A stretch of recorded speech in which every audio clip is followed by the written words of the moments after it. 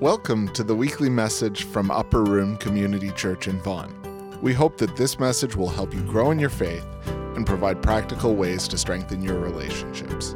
For more information, visit us at upperroom.ca. I'm going to read the scriptures for you this morning. I'll be reading from Luke 22, 14 to 20. You can follow along in the back of the bulletin, or it should be up on the screen, hopefully. And so it's under the section of the Last Supper. When the hour came, Jesus and his apostles reclined at the table. And he said to them, I have eagerly desired to eat this Passover with you before I suffer. For I tell you, I will not eat it again until it finds fulfillment in the kingdom of God. After taking the cup, he gave thanks and said, Take this and divide it among you. For I tell you, I will not drink again from the fruit of the vine until the kingdom of God comes. And he took the bread and gave thanks and broke it and gave it to them, saying, This is my body given for you. Do this in remembrance of me. In the same way, after the supper, he took the cup, saying, This cup is the new covenant in my blood, which is poured out for you. This is God's word. Morning, church. If you're in junior high, you can head out with Pastor Kate for your time together this morning. Thanks for joining us for worship. Well, it's good to be back, man. Last week I missed the first Sunday I've ever missed in 8 years for sickness, and you got to know it was driving me crazy just to be there. But obviously, I'm glad I had a very loving father who called me early in the week and said, "Listen, if you can't make it, you can call me Saturday, and I'll come." And I said, "No, I'll be fine. And sure enough, that happened. So we trust that God had a word for you through that. But I'm so glad to be back. We actually had a date night thing that we were running last Sunday night, and so a bunch of couples come out and had invited people, and we'd had a speaker lined up to come and do that, who's a relationship expert and a psychotherapist, and she had laryngitis and the flu. So I was talking to her Sunday afternoon, and while I was talking, she couldn't talk, and so then I hung up the phone. I called Kurt and Rob, and I said, "Guys, I think I'm coming to do your date night tonight." So I said, "Don't worry, I'll shower and shave." So I dragged my way there, and I'm thinking, what on earth am I going to say? Like, I'm not a psychotherapist, I'm not a relationship expert. I've done a bunch of premarital counseling, and so far, so good with all those couples. So many of you are here, so please, let's keep the clean record going. And of course, I have my own relationship that I've been working on. We just passed 15 years. Yeah. She agreed to 15 more, so this is good. I thought I shouldn't push it, so that was good. I thought to get that double the number. It's funny, right? Because when I talk to couples as they're preparing for marriage, I often sort of reference our own relationship, and it's funny how much you learn about yourself that you didn't know until someone is living with you, and suddenly there's like this mirror walking around with you, right? And one of the things that we laughed about as we discovered early on in our relationship that when it comes to an argument, I'm going to come in assuming I'm right, and Jen's going to come in assuming she's wrong, which is a bad thing. It's just kind of how we realized, she's like, you never met an argument that you couldn't find your way out of, and I kind of always think, well, don't worry, nothing will stick to me. That's just kind of my approach, is I'm probably not wrong. And she will come in saying sort of, I probably am wrong. And we kind of laughed about this early on and began to work on it and realized, wow, that's kind of an issue for both of us, something that actually needs to change. And it's one of those things that you realize, and as you live together, and whether you're married or not, just with family or people in workplace, whatever, people you work closely with, you begin to bump up against each other, and the stuff, your faults, begin to come out in relationships, right? And there's this instinctive reaction. Maybe some of you are more like me. You sort of drift to the, defend, I'm right. Some of you may be sort of more like my wife will say, oh, I'm probably in the wrong, or, I'm at fault, I'm sure somehow, some way. And we have those little sort of squabbles that come up time to time and little things that you become aware of. But there's also moments, and we've had a few of those in our relationship, where you realize that you've really screwed up. Like, you ever had that point where you come and suddenly someone confronts you with something and you're like, whoa, that's bad. Or maybe something you've been trying to hide for a while suddenly blows up and comes out in the open. Maybe your spouse or somebody close to you or a family member, or maybe your boss, or maybe someone who works for you comes and confronts you with something, or you get some feedback or whatever, and you realize, wow, I kind of screwed up. And maybe it's just something you did, in the moment, a poor choice, a bad judgment call. Or maybe it's something systemic that man, I just wish nobody would ever find that. Or they told me about this in my old job and now it's coming up again in my new job. Or it's come up before in relationships, but I thought I had this under control and now this person's telling me the same thing. You ever had that? It's a horrible feeling, right? It's a sinking feeling. And what happens is when we become aware, and this isn't just sort of a little mistake or whatever, but something we know that is about us, or something someone is saying to us we caused, or have been the author of, we are thrust into a search for justification. We don't think about that word necessarily, but what we're looking for, what instinctively we want in that moment is okay, what is going to justify me in this situation? What can I say that will put what I've done in a better light than it is? What can I attribute my actions to that had nothing to do with me, like something caused it? Or what can I say about the other person or about you that that's why I did it, because I had to, because you did this? It's this, how can I, if we want to be very simple about it, how can I feel better about myself in this moment? How can I make sure that, okay, I did this, I'm going to own it, but not totally own it because there were some other things at play. It's a search for justification. And sometimes we can sort of find it and look for it from reasons, circumstances, environment, or we have enough, they just don't know enough of the background because, I had to do this because this led to this, or sometimes just you just kind of kick the spotlight away from us. Whenever we become aware of our shortcomings, our sin, our failures, our habits, our addictions, our things that have caught up with us, we are thrust into this search for justification. And let me tell you, and you know this already, it is a brutal way to try to live. Because what it means is either we begin to clothe ourselves with pride, right? Where we have to say, well, no, like it's got to be, the blame for this has to ultimately land somewhere other than me. Which essentially means I'm sort of putting on a protective coating, a coat of pride. It's saying like, it couldn't be me, or it was you, or it was that. It was like, it's not me. It's not me. I have to cast doubt. In order to make myself look good or feel better about myself, I have to put someone below me. Whether it's my boss or the person who works with me or the person I'm married to or my family member, my child or my parent or whatever it is, if I'm going to feel better, I have to make sure someone's below. So therefore, it leads to pride. And we've all seen this in our own lives, and it's a lot easier to see in someone else. And it's a brutal way to live because it begins to destroy relationships, right? Pride, when we put it on, ultimately, because we have to, it pushes others away. It pushes others down. It begins to poison our relationships. And like I said, it's very easy to see in other people. It's what repels us from them. It's what makes us not want to work with them. It makes us not want to have Thanksgiving dinner with them. It's a thing that pushes us away. But equally, too, if we feel like, I can't get rid of this. I can't get for like Lady Macbeth, I can't get the spot out. Then we begin to clothe ourselves with despair, shame, insecurity, self-loathing. And this is also a brutal way to live. This also destroys relationships.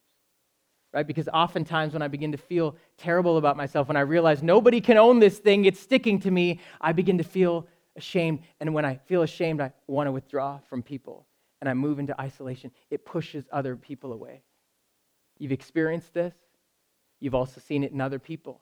That those who are constantly either clothing themselves with pride or clothing themselves with shame, it destroys relationships.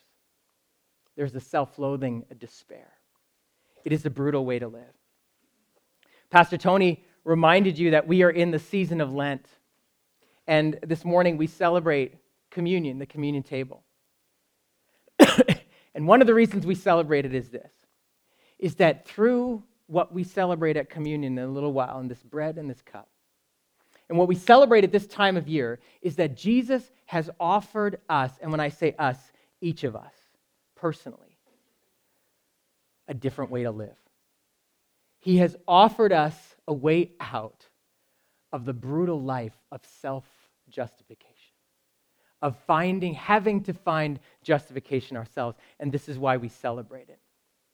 The gospel stories, there's four. We have four biographies of the life of Jesus, written from, in a sense, four different perspectives, some of them borrowing material from each other, some of them having their own material. And what we find is unique, in a sense, or the same with each of the accounts, is the first half, in a sense, of the Gospels are about Jesus' life and his identity as the Messiah, which meant the anointed one, which was a loaded term for the Jewish people because what it meant for them was rescue. Savior, in a sense of someone who is going to give us political, religious, economic freedom. As they were people who were ruled by Babylon, and then Persia, and then Alexander the Great, and the Greek Empire, and then ultimately Rome. And so they had lost their ethnic identity and their religious identity and their economic and sort of political independence as a people. Their glory was all gone. And Messiah was going to come and liberate them in every way. And so as Jesus is doing things that no one's ever done before, teaching and with authority that no one's ever had before, and loving with this kind of reckless, radical inclusivity that no one has before, he seems to be so anti-institutional, because he's challenging the religious leaders and all of the carefully well-constructed social order. And they're beginning to believe, okay, this guy is going to be the one. And the first half, if you read it certainly about Matthew, Mark, and Luke, the first half of those Gospels are all about establishing Jesus' identity. And yet, at the point that we finally begin to realize, and they finally begin to realize he's the one, Jesus begins to talk about using that authority, using that influence, and wearing that role and that title in a different way and towards a different path than they had ever imagined. He begins to talk about death. Not about exaltation, not about rule, not about overthrowing governments and religious order, but actually that they would get the better of him, that he would suffer and die at their hands. And so this story is beginning to move in a darker and darker place, and he's saying it's all going to happen in Jerusalem, and they're heading to Jerusalem, and the disciples are more and more confused because they're like, if you were going to save us, why are you talking like this? And in fact, if you're saying it's going to happen in Jerusalem, why do we keep moving towards there? And yet as they get into Jerusalem, they gather together in an upper room. Someone lends them the room in secret because nobody wants to be seen as someone who's a supporter of Jesus. And as they gather together to have the Passover meal. And Dave read that section for you. I want to read it again, just a portion. When the hour came, Jesus and his apostles reclined at the table. And he said to them, I have eagerly desired to eat this Passover with you before I suffer. And he took bread. He gave thanks and broke it and gave it to them, saying, this is my body given for you. Do this in remembrance of me. In the same way, after supper, he took the cup, saying, this is the cup, is the new covenant in my blood, which is poured out for you. Now, for some of you, you've maybe read this passage before. It's familiar. For others of you, the language is strange. What is Jesus talking about? Well, this is the Passover meal. And for 1,600 years, they had celebrated it a certain way. Because it always only for those 1,600 years meant one thing. It was a symbol, it was a reminder of the fact that they used to be slaves in Egypt as a people. And they had been slaves not just for one generation, not just for two generations, not just for three, but for four, which means parents grew up as slaves who had children who were raised as slaves, who had children who were raised as slaves. So an entire nation, in a sense, had lost its identity as a people and had become slaves to, at that time, the most powerful empire on earth, Egypt. They're not worshiping God anymore. The stories of Abraham, Isaac, and Jacob and that God had sort of petered out, and all they were was slaves. And God hears their cries, sees their plight, and goes and rescues them and does for them what they could have never done for themselves. Does for them something that they didn't deserve. It's not that they were reading the holy book regularly. There was no synagogue that they went to worship. There was no place of worship. It was 7 days a week of brutal labor. You don't worship God as a slave. And so God comes and liberates them and saves them and rescues them and brings them out. And in a sense, they leave actually Egypt arms loaded up. They come out into the desert and God says, I'm going to give you a new identity. You've only been known as the people who work for the Egyptians. but now you're my people. You've had no God, you've had no identity, you've known the Egyptian gods or whatever, but now I want you to know I am your God. And who are you? I am the sovereign creator of heaven and earth, and I am also your Father. This was what the Passover celebrated. And so they would celebrate this meal. 1,600 years, every year they would gather together, and they would reenact the story of God's saving them out of slavery. But listen to this. Okay, these were all Jewish people gathered around Jesus. 1,600 years they celebrated this way. And in fact, for the first couple of years of their time with Jesus, they would have celebrated just that way. And whoever hosted the meal followed a script. The script was the same in every Jewish household, that they would bring the first cup and the second cup and different breads and herbs and how they would recount the story. And so Jesus, as the host of the meal, would have normally, and they would have heard him before a couple of times, rehearsed the script. And this time, he changes the script. First, he says, I've eagerly desired to eat this with you. And as they're going through the meal, he says, takes the bread and he says something they've never heard before. This is my body for you. This cup, it's my blood poured out for you. We don't know what they were thinking, but they had to have been confused, because usually they were confused. Right? What does he mean? Like, why is that his body? And why does he need to give it for us? What is happening in this moment? They didn't get it at the time, but they did later. And we know years later the Apostle Paul explaining this to a church, a new church in Corinth, saying, this is what Jesus taught us, and this has been passed on. That Jesus in this moment was rescuing them. He was doing exactly what Messiah, the rescuer, had come to do, because Rome was not their enemy. Sin was. It was not political and economic enslavement that was killing them. It was sin. It was a condition that they had never been free from since the day human beings walked on the earth. And Jesus is saying, I'm rescuing you. I'm doing something just like God did for Israel that they could have never done for themselves. I am rescuing you from a slave master that you could never be free from yourself. I am doing something on your behalf, not because of anything you have done. You don't even understand what I'm doing. Even the betrayer is at the table at this moment. He's saying, this is my body for you. This is my blood poured out for you. You need someone to die for you. And what's so interesting, I think, in this moment was when God rescued Israel, it was like he did it on behalf of a nation. But here, Jesus is at the table with 12 friends. And he's looking each of them in the eye when he says, for you, for you, for you. And so the church started a new tradition 2,000 years since that day, where we break bread.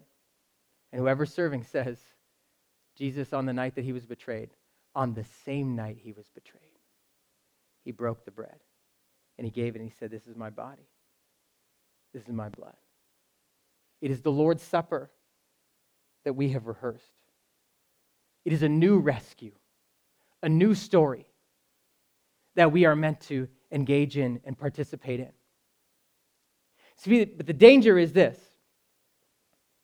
We've been doing it for 2,000 years. And maybe some of you, depending on the tradition you've grown up in, you've been taking the Lord's Supper, the communion, for a long time. Maybe it's been a part of something that was a part of your religious tradition, your church tradition. For some of you, maybe it's totally foreign. Maybe you don't even understand, well, what is this about? This is the symbol and the ritual stuff that I don't really get about church. I don't really connect with. The danger is that we would do this without doing what Jesus said to do when you do it, which is remember. When Jesus broke the bread and he gave the cup, he said to them, remember. And for the Jewish people, they would have heard that word. See, remember, in sort of Western culture, we think about this calling to mind just some specific events or facts. That's what it means to remember. But for the Jewish people, even as they remembered through the Passover story, It was a ritual that was meant to help them put themselves into the story. In some cases, they were supposed to dress a certain way. They were supposed to dress the way that the people dressed on the night they left Egypt, with sort of their clothes tucked into their belts so they could run fast, so they could move quickly. It was a reenactment. It was helping them to place themselves into the story, to say, remember, you were slaves. It was meant to actually intersect the present. It wasn't just this exercise of remembering something that happened in the past. It was meant to put them in the moment and give them actually hope for the future. And so them doing a Passover at this point actually probably would have stung a little bit, because they weren't free people anymore. They were slaves again. And yet they were meant to remember and put themselves in the story. And this is exactly what Jesus is saying to his disciples and to you and I as we take part. Squeeze yourself into the table between Peter and John. Let Da Vinci paint you in to his portrait at the table with Jesus, hands open, saying, this is for me, because it is for you right now. It is meant to actually do what Jesus said he came to do, which is to rescue you and I from the brutal life of self-justification. You see, what you are receiving from Jesus in this moment as you receive the communion is another way to live. Walter Wangerin wrote a book called Reliving the Passion, and I read it every year because it helps me understand the cross in new ways. And this is what he says, and it helps us understand how we have been rescued from the life of brutal self-justification. He says this: we sinners are so backwards that we try to justify ourselves by some condition which preceded the sin. Read this slowly. We try to justify ourselves by some condition which preceded the sin. Motives. Motives console us. That's why we want so badly to have them and know them. That's why we offer them to people. Well, this is why this happened. It's not my fault. He hit me first. I was just protecting myself. Don't blame me. My society was a bad influence on me. My parents set bad examples, abused me even, never disciplined me. Blame them. Hey man, it's dog eat dog, and I'm only trying to survive. I can't help the way I am. God made me. God gave me appetites, right? We sinners are so backwards.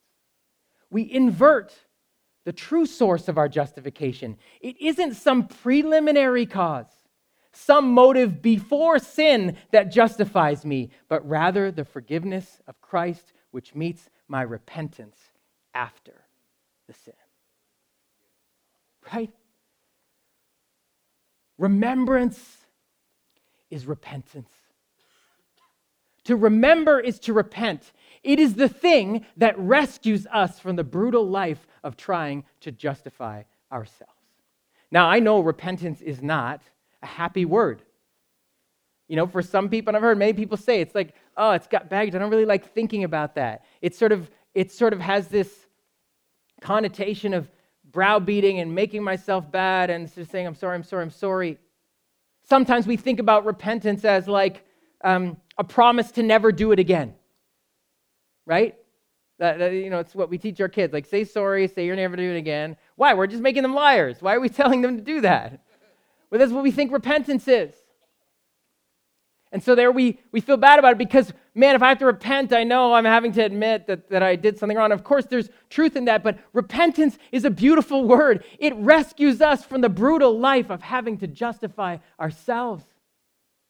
The word repentance actually means to turn around or to change your mind, to change the way you think.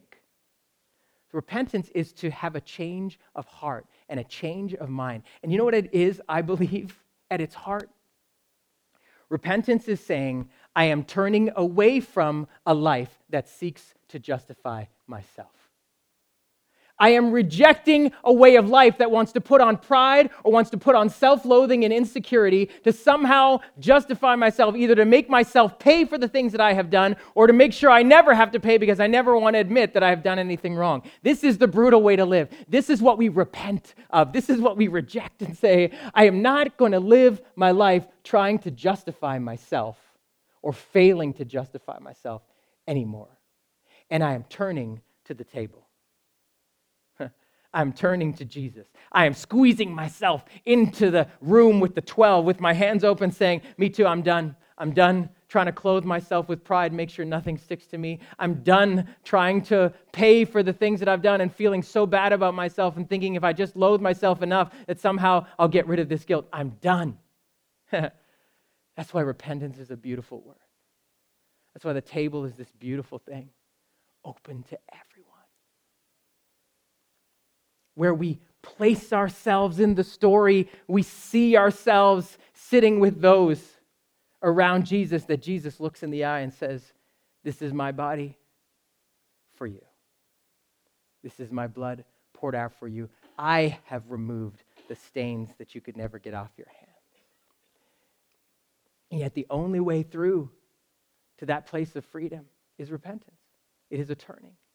And in that sense, friends, it is not a one-time thing. Repentance must be a way of life. Why? You know why? Because self-justification is our default way of life. We do it every day. We instinctively think, how can I make sure I'm perfect today? And if I fail to be perfect, how can I make sure they know it wasn't me? Or how do I go to bed wearing this heavy burden of what all the things and the ways I've screwed up but haven't been able to make amends? Either way, the coat of pride or the coat of self-loathing is a heavy thing to wear. But it's something we put on every day. And that's why repentance is this daily throwing off, this daily rejection of that entire way of life that comes to Jesus and says, I got nothing in these hands, but they're ready to be filled. I'm bringing nothing to show you, look what I've done. Either the spots that I can't get out or my perfect record. I'm not just coming to this table with anything in my hands. Because this is about what you have done for me, and I'm ready to receive it. Which is why repentance needs to be a way of life. I wish we did communion every Sunday. You know, I remember when we first started, we have a bunch of our Catholic friends who they would always go to other churches after they came here because they're like, I feel like I haven't been to church if I haven't had the host. And I'm like, I never got it then. I get it now. There's something about this reminder, and Jesus, almost when he says, as often as you eat and drink, I don't think he was just meaning about communion because his whole life had been about having meals. This guy loved to eat, right, with everybody. Break bread with everybody. That everyone said you shouldn't break bread with those people. It's like Jesus saying, as often as you gather and you break bread, the common elements of life, bread and wine, remember. As often as you break bread, seek repentance as the rescue from this brutal way of trying to justify yourself. And that's why it's a beautiful thing. The Apostle Paul, years later, when he's talking to the church in Corinth, he says, as often as you do this, you are proclaiming his death. Every time you take it, you're preaching his death. Who are you preaching it to? Yourself. Right? Every time you take it, you remind yourself, I'm at the table too. I'm putting myself in the picture. I am rejecting this useless, brutal way of trying to justify myself. I'm preaching to myself, and we are proclaiming it to each other because we share one loaf. We, together. Yes, it's personal, but it's not private. It's communal. Together, right? We look each other in the eye. That's why we have you come forward, so we who are serving can look you in the eye. Say, we're with you. We also share this loaf. We also reject self-justification. This is not a place where certain people have it together and certain people don't. This is a place where we all come to the table saying, empty hands, but we're going to leave full. Come on, we need more amens in this church, man. Come on, this is too good.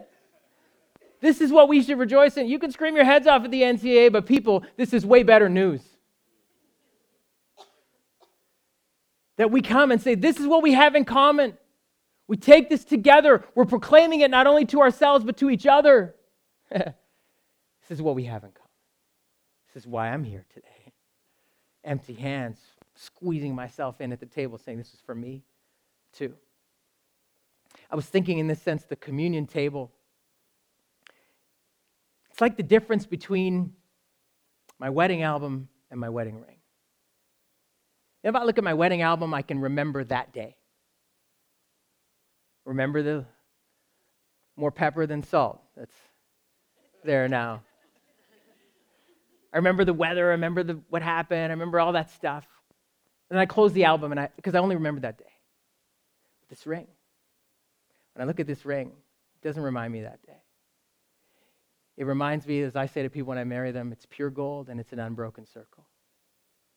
It reminds me of a pure, unending love that I pledged to my wife.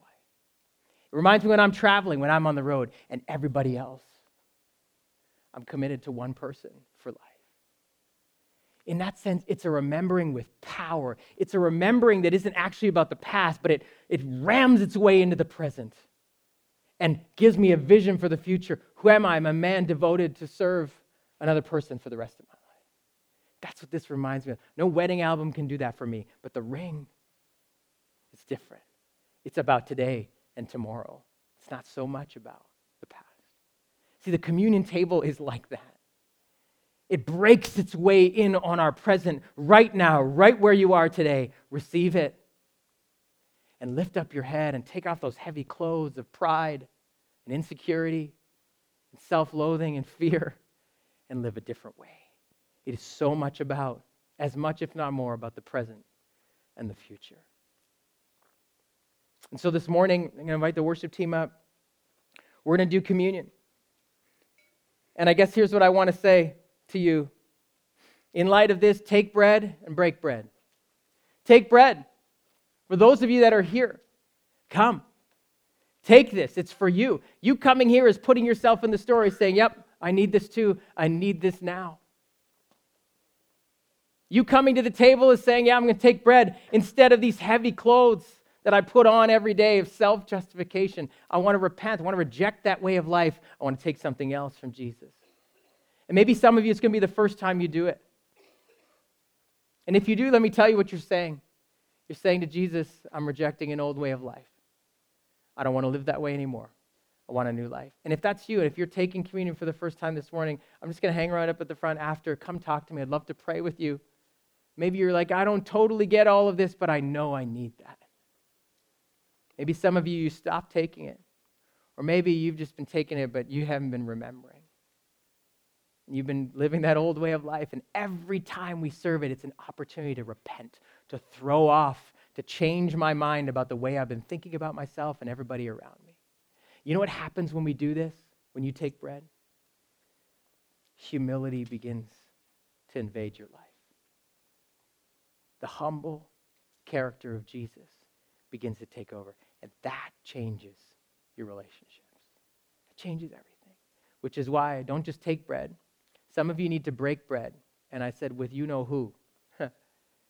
There's somebody in your life maybe, not maybe all of you, but some of you, that there's been conflict, there's been pain, and you've been trying to clothe yourself with pride and justification and why you needed to, whatever. Or maybe you've just been clothing yourself with like self-loathing and you've just withdrawn from them. And you need to actually break bread with them too and proclaim his death. And so maybe there's just someone in your life that you need to make it right with. And that's what the scriptures say. Whenever you take this, make sure you are taking it in mind with those with whom you share. And if there's something between you or something that's gone wrong, make it right. Because that's what it means to take bread and break bread. I want to bless you with an experience of the power of the Holy Spirit. The same Spirit that raised Christ from the dead is able to take off the heavy coat of self-justification that we wear. He is, by his power, able to remove it. This is the rescue we cannot do for ourselves, but in his name and by his power, he is glad, willing, able to do. So I just want to bless you with an experience of that just coming off today. And instead, what you are receiving is free life in Christ, and that you would live out of that freedom and out of that humility. Did you receive that? Amen.